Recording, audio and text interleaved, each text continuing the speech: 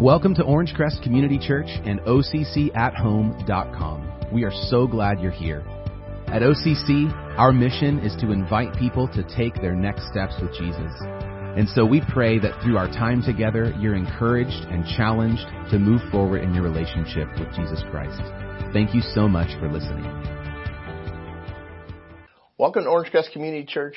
I'm Josh De La Rosa, and today we're in the third part of this series called No One is Immune. And we're looking at the questions that sort of come up in our mind when trouble strikes us suddenly. And have you ever thought to yourself, or maybe even said this statement out loud? Well, they deserved it. It's one of those thoughts or statements we might have. We might struggle to admit this, but I'm probably not the only person who's ever had this thought cross my mind, if I'm truly honest.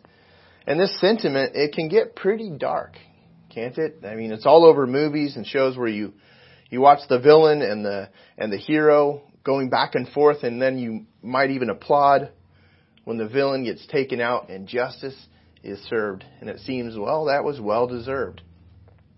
And I think when you search on this phrase, well, they deserved it, you find all sorts of imagery, memes like this all over the web when you type in they deserved it. In fact, Kid Rock, the singer, he even wrote a song, and the lyrics are, you get what you put in, and people get what they deserve. Now, what about you? Have you ever had this thought come to your mind? They deserved it. I know, if I'm honest, I've had that thought before. Sometimes it's something simple like I'm driving down the road and I see pulled over to the side of the road a street racer. He's pulled over and there's someone, a policeman writing a ticket, CHP writing a ticket to them. And I might think, well, they were probably speeding. They deserved it. Or maybe I hear about some famous celebrity or personality or politician caught breaking the law. And, I'm not proud of it, but this thought has come to my mind before. I remember even once in high school watching a fight and seeing this guy get beat up but it was a bully. It was a guy that always bullied people. And it seemed like someone finally had it and he was getting pounded and nobody went in to break this up.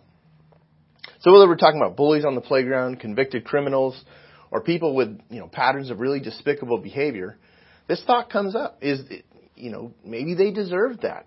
Now, I want to look at, in this message today, I want to look at this idea in light of why do good things happen to bad people? That just doesn't seem to make sense. Here's where we've been so far in this series. Week 1, we looked at why does God allow so much suffering? And then last week we looked at why do bad things happen to good people? And both of those are on our website here. You can check those things out anytime or review. We've covered a lot of ground, and it's been sort of building an idea of what does the Bible say about trouble and how God interacts with us. But today I want to look at why do good things happen to bad people? And I want to use a story that you may have heard before. It's the story of a man named Jonah. He is the only prophet who tried to ignore and run away from God. It's almost an unbelievable story. When you read it in full, it's almost like, what? Did this really happen? So I want to comment as I read through it, and I want to highlight how the Bible actually answers this question of why do good things happen to bad people. So let's look at Jonah chapter 1, verse 1. The word of the Lord came to Jonah, son of Amittai. Get up, go to the great city of Nineveh and preach against it, because their evil has come up before me. So here's a map, and God was instructing Jonah to go from where he was at to Nineveh. He was going to preach to them. They were bad people. They were evil people. Their wickedness had gone too far, and God was sending this prophet Jonah to them to preach and to warn them that they needed to repent now. Verse 3, Jonah got up to flee. This is his response to God's command. He flees to Tarshish from the Lord's presence. And he went down to Joppa and found a ship going to Tarshish. So where is that? So here's where Jonah is. Another image here for you. Here's an image of where Jonah is. Instead of going to Nineveh, he goes the other direction. So he goes to the nearest port area, village, Joppa, and he hops onto a ship to head to Tarshish, which is far away in Spain. It says he paid the fare and went down into it to go with them to Tarshish from the Lord's presence. So here's the scenario. God speaks to you and he says, hey, you, I'm I'm sending you to the darkest and to the dirtiest people in Las Vegas. You need to go now, and you need to warn those people and plead with them to repent before it's too late. And you look at God and you go, and so you hop into your car and you head to Long Beach. You go the other direction. You go to Long Beach because it's a port city. And you board the Catalina Express, and you hop aboard the Catalina Express and you kick up your feet and you begin to imagine life on the sandy beach of Catalina. Not a care on your mind. And so you drift off to sleep. That's what Jonah was doing. Everything was going great. He gets on the ship and everything is just cruising until this. Verse 4. But the Lord threw a great wind onto the sea, and such a great storm arose on the sea that the ship threatened to break apart. And the sailors were afraid, and each cried out to his own God. So everyone is freaking out. The sailors are crying out to their gods, but it's having no effect. Nothing is settling down. It says, and they threw the ship's cargo into the sea to lighten the load. Meanwhile, Jonah had gone down to the lowest part of the vessel and had stretched out and fallen into a deep sleep. And he's dreaming of Catalina. Not really. He's dreaming of Tarshish. But Tarshish is the southern tip of Spain. This is this great destination, and he's got that on his mind. He's sleeping. Verse 6, the captain approached him and said, "What are you doing sound asleep? Get up. Call to your God. Maybe this God will consider us, and we won't perish." "Come on," the sailors said to each other. "Let's cast lots. Then we'll all know who is to blame for this trouble that we're in." So they cast lots, and the lot singled out Jonah. This was sort of an ancient method of decision-making, sort of like drawing straws. And they would roll these dice, and through the roll of the dice, the cast of the lots, it turned out Jonah was at fault. So they said to him, "Tell us, who's to blame for this trouble we're in? What is your business, and where are you from?" He answered, "I'm a Hebrew. I worship the Lord, the God of the heavens, who made the sea and the dry land." You know, the one who made it all and controls it all? I worship that God. In verse 10, then the men, seized by great fear, and said to him, "What is this you've done?" The men knew he was fleeing from the Lord's presence because he had told them. So they said to him, "What should we do to you so that the sea will calm down for us?" For the sea was getting worse and worse. He answered them, "Pick me up and throw me into the sea so that it will calm down for you. For I know that I'm to blame for this great storm that is against you." Nevertheless, the men rowed hard to get back to dry land. They didn't have it in them. They didn't think it'd be right to throw them overboard. So they start trying to paddle back. But they couldn't because the sea was raging against them more and more. And so they called out to the Lord. Now they cry out to God. Jonah's God. "Lord, please, Lord, don't let us perish because of this man's life, and don't charge us with innocent blood. For you, Lord, have done just as you pleased." Now this is evidence right here that people get spiritual. They get religious even when it's an emergency. So they're crying out to God. Then they picked up Jonah, because nothing else was working, and they threw him into the sea, and the sea stopped its raging. And the men, it says, were seized by great fear of the Lord, and they offered a sacrifice to the Lord and made vows.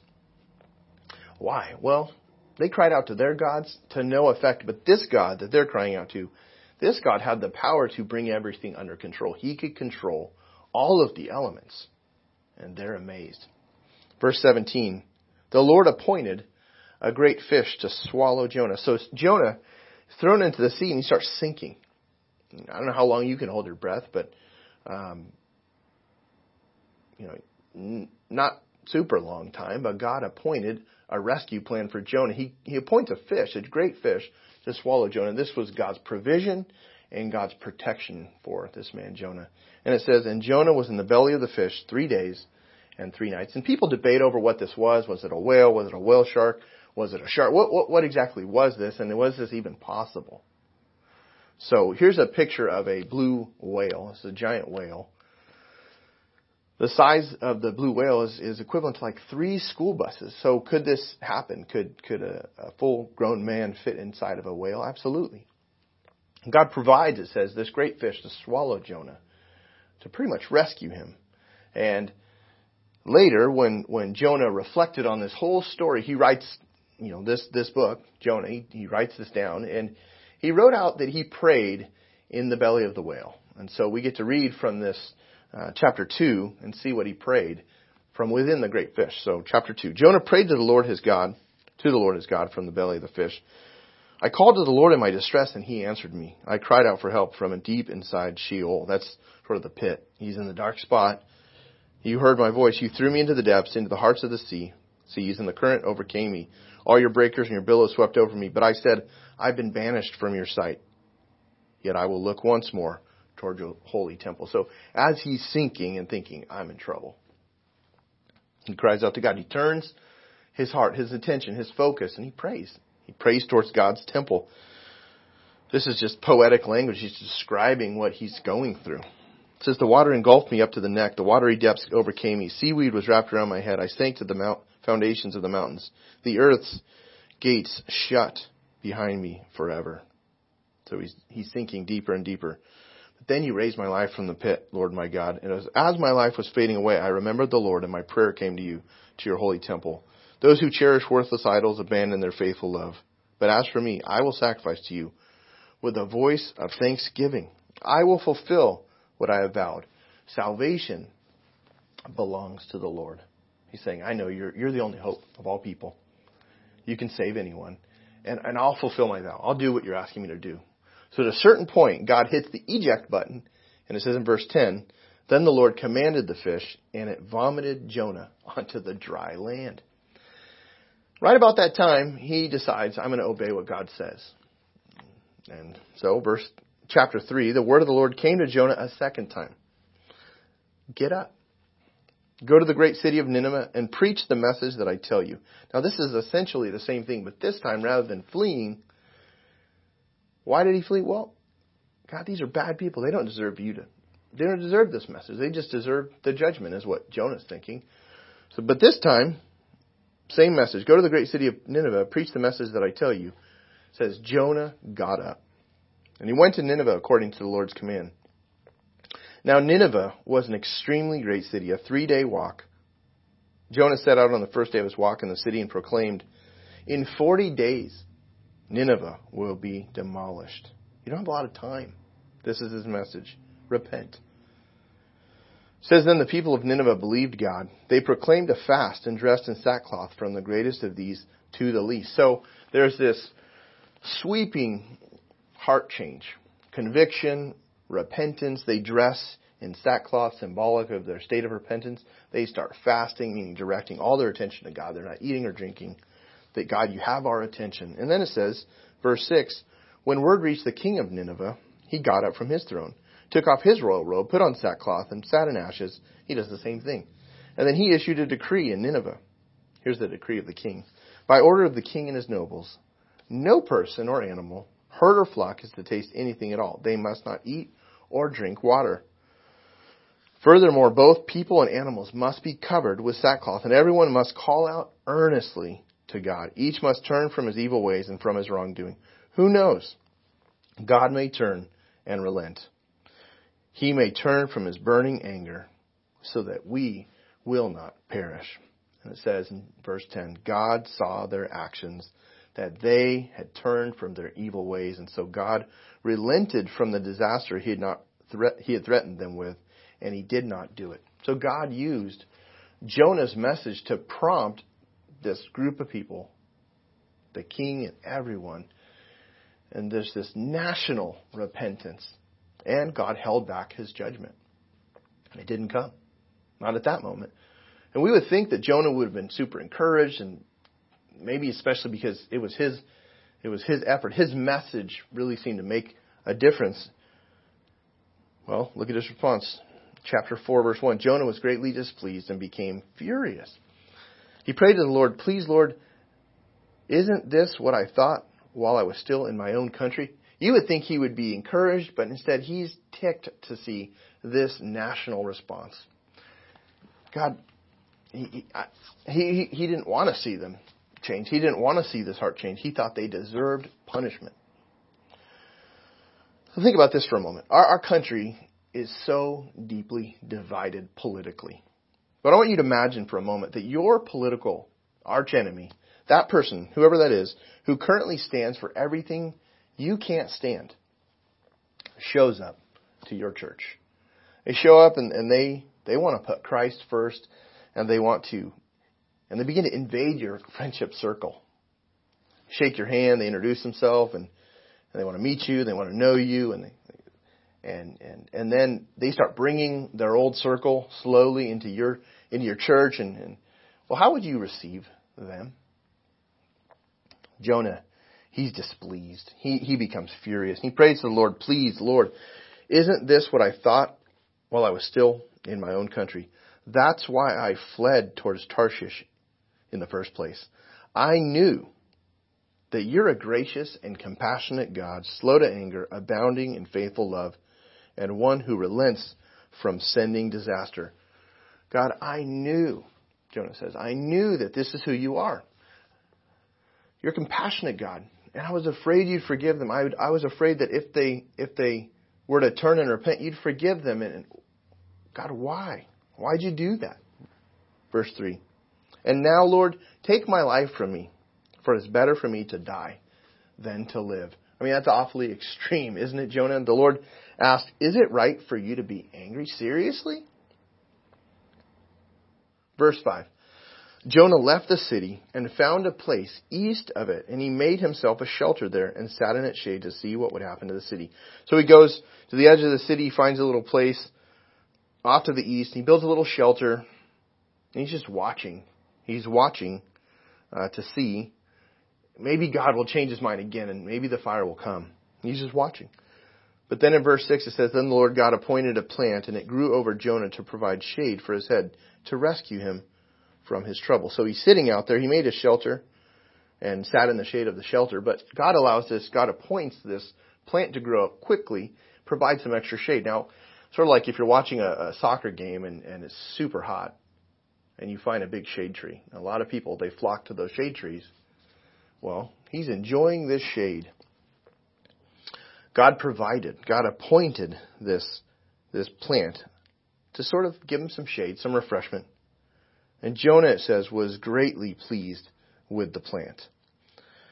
Verse 7, "When dawn came the next day, God appointed a worm that attacked the plant, and it withered." So first God appoints a plant, now he appoints a worm to eat the plant, and it withers. Now God is not limited. He can direct all creation to serve his purposes. We see that throughout this whole story, from the sea to the great fish, plant, the worm here. "And as the sun was rising, God appointed a scorching east wind." Now God appoints the wind.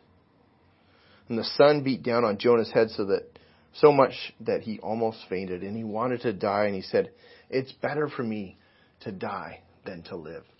Then God asked, 'Is it right for you to be angry about the plant?' 'Yes, it's right,' he replied. 'I'm angry enough to die.'" Now this would make, I think, for a great movie. Well, let's keep reading. Last two verses. "So the Lord said, 'You cared about the plant which you did not labor over and did not grow. It appeared in a night and perished in a night. But may I not care about the great city of Nineveh, which has more than 120,000 people who cannot distinguish between their right and their left, as well as many animals.'" Really? Really, Jonah? You're that frustrated about this plant? You had nothing to do with it. You didn't grow it. You enjoyed it. You're so frustrated about this. And God expresses, "I care about this group of people." It's a huge number of people. This sure gets to the heart of the issue. Jonah, all of these people, they matter to me. And Jonah, like me, has a lot to learn about this area. So I want to walk through, biblically, how are we to understand, what do we do when good comes to bad people? Why does it come? And last week we actually looked at the fact that since the fall of man, since the sin of Adam, everybody is imperfect and sinful. Everybody goes their own way. And so we don't really deserve God's goodness. But we still experience God's goodness. And I want to sort of trace how we can see good comes into our life. Good in life actually comes. I want to sort of flesh this out, this idea. So first, it comes to those who live on this planet. So everybody on planet Earth, throughout the regions of this earth, God extends his kindness to them. Jesus said this in Matthew 5:44. He told his disciples, he taught in the Sermon on the Mount, I tell you, love your enemies and pray for those who persecute you. Why? Well, so that you may be children of your Father in heaven. You'll reflect your Father. For he causes his sun to rise on the evil and the good, and he sends rain on the righteous and the unrighteous. God allows all people to experience the good of his creation. We call this common grace. We get to experience the grace of God. Everybody. Everyone has this in common. We get to experience the grace, the goodness, the mercy even of God, the kindness of God. Even though without Christ, our sin, the Bible is really clear, our sin has separated us from God for eternity. But here on earth, he still allows all people to enjoy so many aspects of his goodness, of his kindness, like the sun, like the rain. And those are great examples, like our health, like enjoyment. Whenever enjoyment comes, that's God's goodness. I mean, he also holds back. We don't see it, but he holds back. He pushes, he restrains so much evil that could overwhelm us, overtake us. But this goodness that we experience, this is short of salvation for those who don't turn to Christ. So there's good, yes, on earth, but if you don't ever turn to Christ, then bad things in eternity bad things do eventually happen to sinful people, to bad people. But another thing, though, good in life comes to those who follow natural laws. So you have this in Galatians 6, verse 7. Don't be deceived. God is not mocked. For whatever a person sows, he will reap. Whatever you plant in life, you're going to reap from that. Good comes when you sow good. You reap good things from that. There's this law here. Good can come if you'll sow good things. If you do good, if you follow some of the natural laws, good things can come back. You can experience good by following. Also, Proverbs 14:23, there is profit in all hard work, but endless talk leads only to poverty. So similarly, hard work in life produces good things. So if you see a person that does work hard in their job, they experience some of the return of their hard work. Even people without faith. This is clear. We see this all over the place. If someone works hard, good things come. Now, this is, again, something that God provides for people who live on the planet.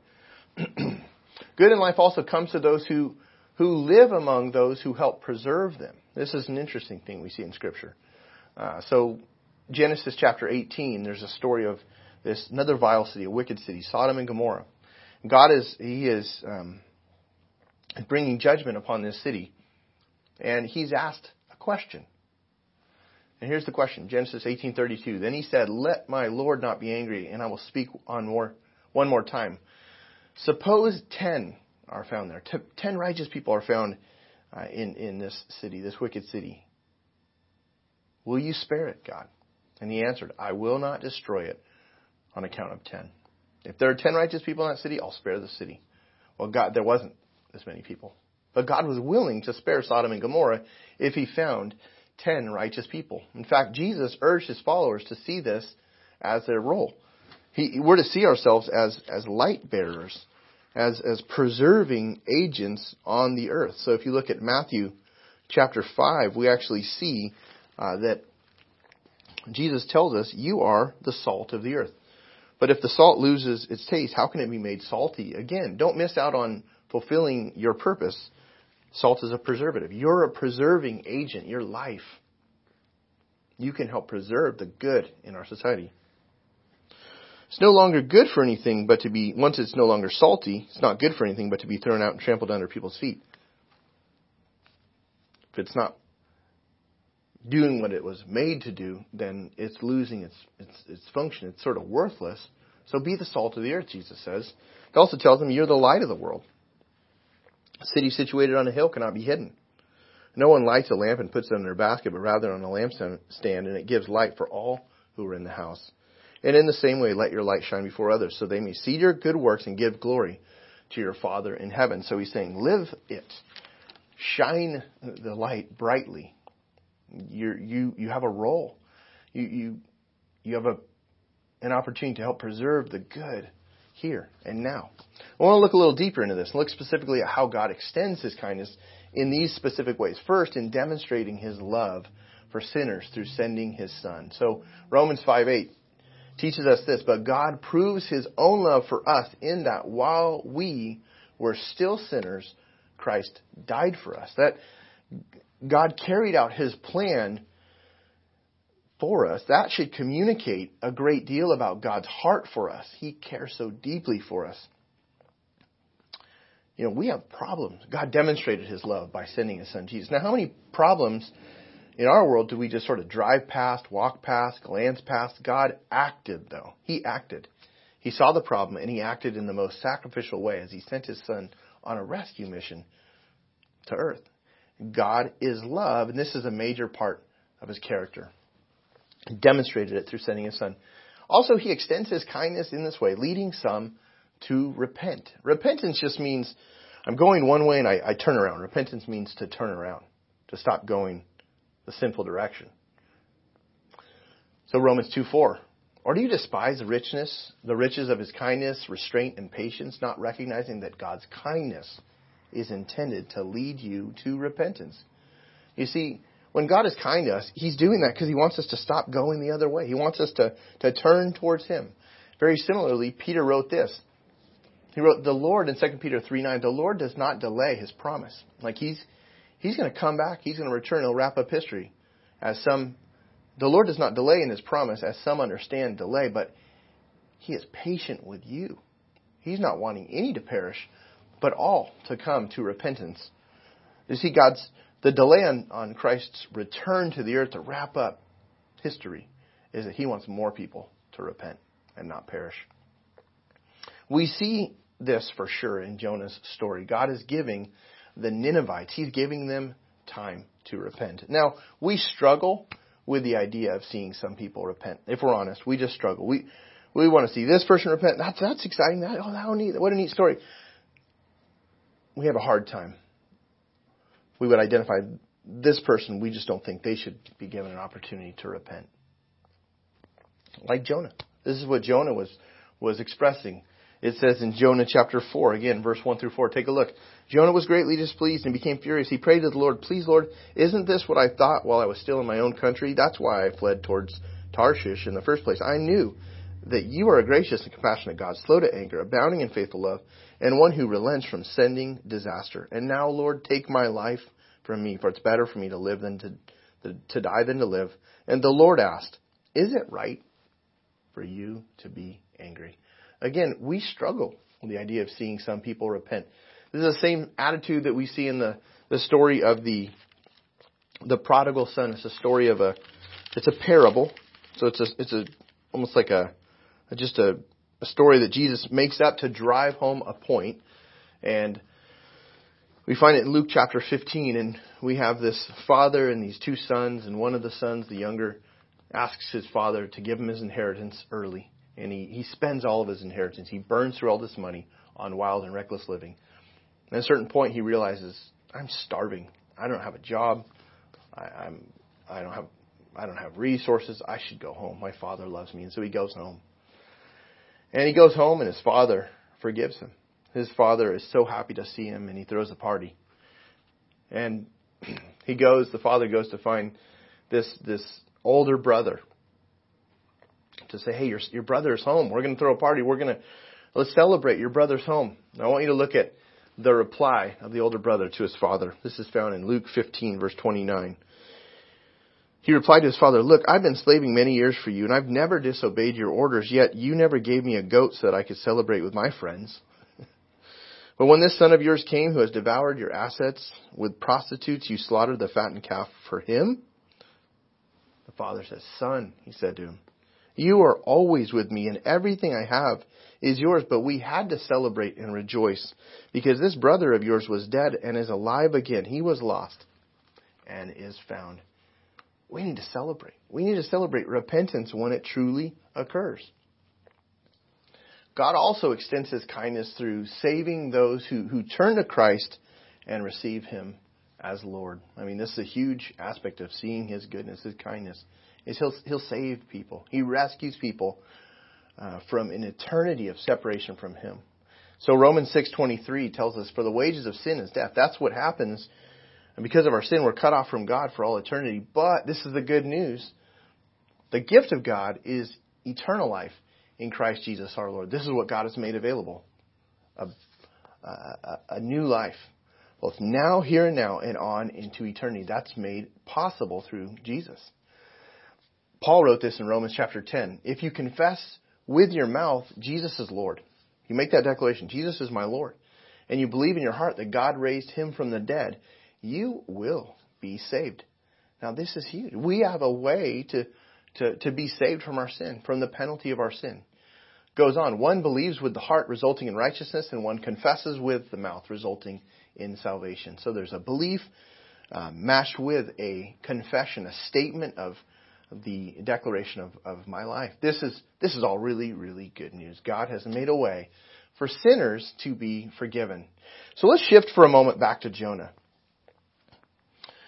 Jonah didn't really get God's perspective. I mean, Jonah asked, why do good things happen to bad people? The question maybe should have been, why does good happen to anybody at all?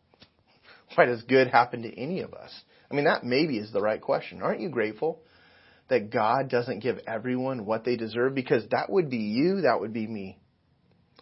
We can trust that God, He will be just. Our job is not to make sure that everyone gets what they deserve. Our job is to be grateful that God does not give us what we deserve. I mean, we experience His kindness, His mercy. Now, we've got to turn to Christ to experience all of that. But even if you never turn to Christ, people experience God's goodness. You see that in the world. But He wants you to experience life everlasting, eternal life, in a relationship with Him. And so we can move our eyes onto the kindness of God, the way He's shown us His love, His mercy, His kindness. And we need to do that often. We need to just choose gratitude. So I hope as we've looked at this area that we've all gained a sense of gratitude for God's kindness towards us and other people. And take a moment to just take a look at this opportunity to maybe reflect for a moment. This is on your listening guide. But maybe think through, what are 5 major acts of God's kindness and goodness? Maybe think through that for a moment. List out 5 major acts of kindness and goodness that have come to you from God. And then, why don't you take a moment to think through and write out God's recent acts of kindness and goodness? Maybe they're not these huge things, but you just look, and recently there's been these things you'd say, wow, God's been really kind to me. I didn't deserve these things. I'm surprised, frankly, that I've received these things, but God has been so kind, so good. And have a moment to just reflect on that. Now, as we sort of wrap things up, I want to think through some next steps. First would be this: express gratitude for those specific encounters with God's goodness. You have those lists now. Now, thank the Lord. Express gratitude. Second, would you pray for someone far from God to turn towards Him? Who is that person in your life that you'd be praying for, that they would repent, that they would stop going their own way, and they would turn towards God? And maybe for you, maybe you'd say you've been somewhat doing your own thing, on the run, living independent from God, and maybe it's time to turn to Christ and explore a relationship with Jesus for the very first time. Let us know how we can help you with that. We would love to do that. You can respond on your connection card. But thanks for joining us today. We would love to help you in your growth. And so let's pray as we bring all this to God in prayer. Father, thank you for our time.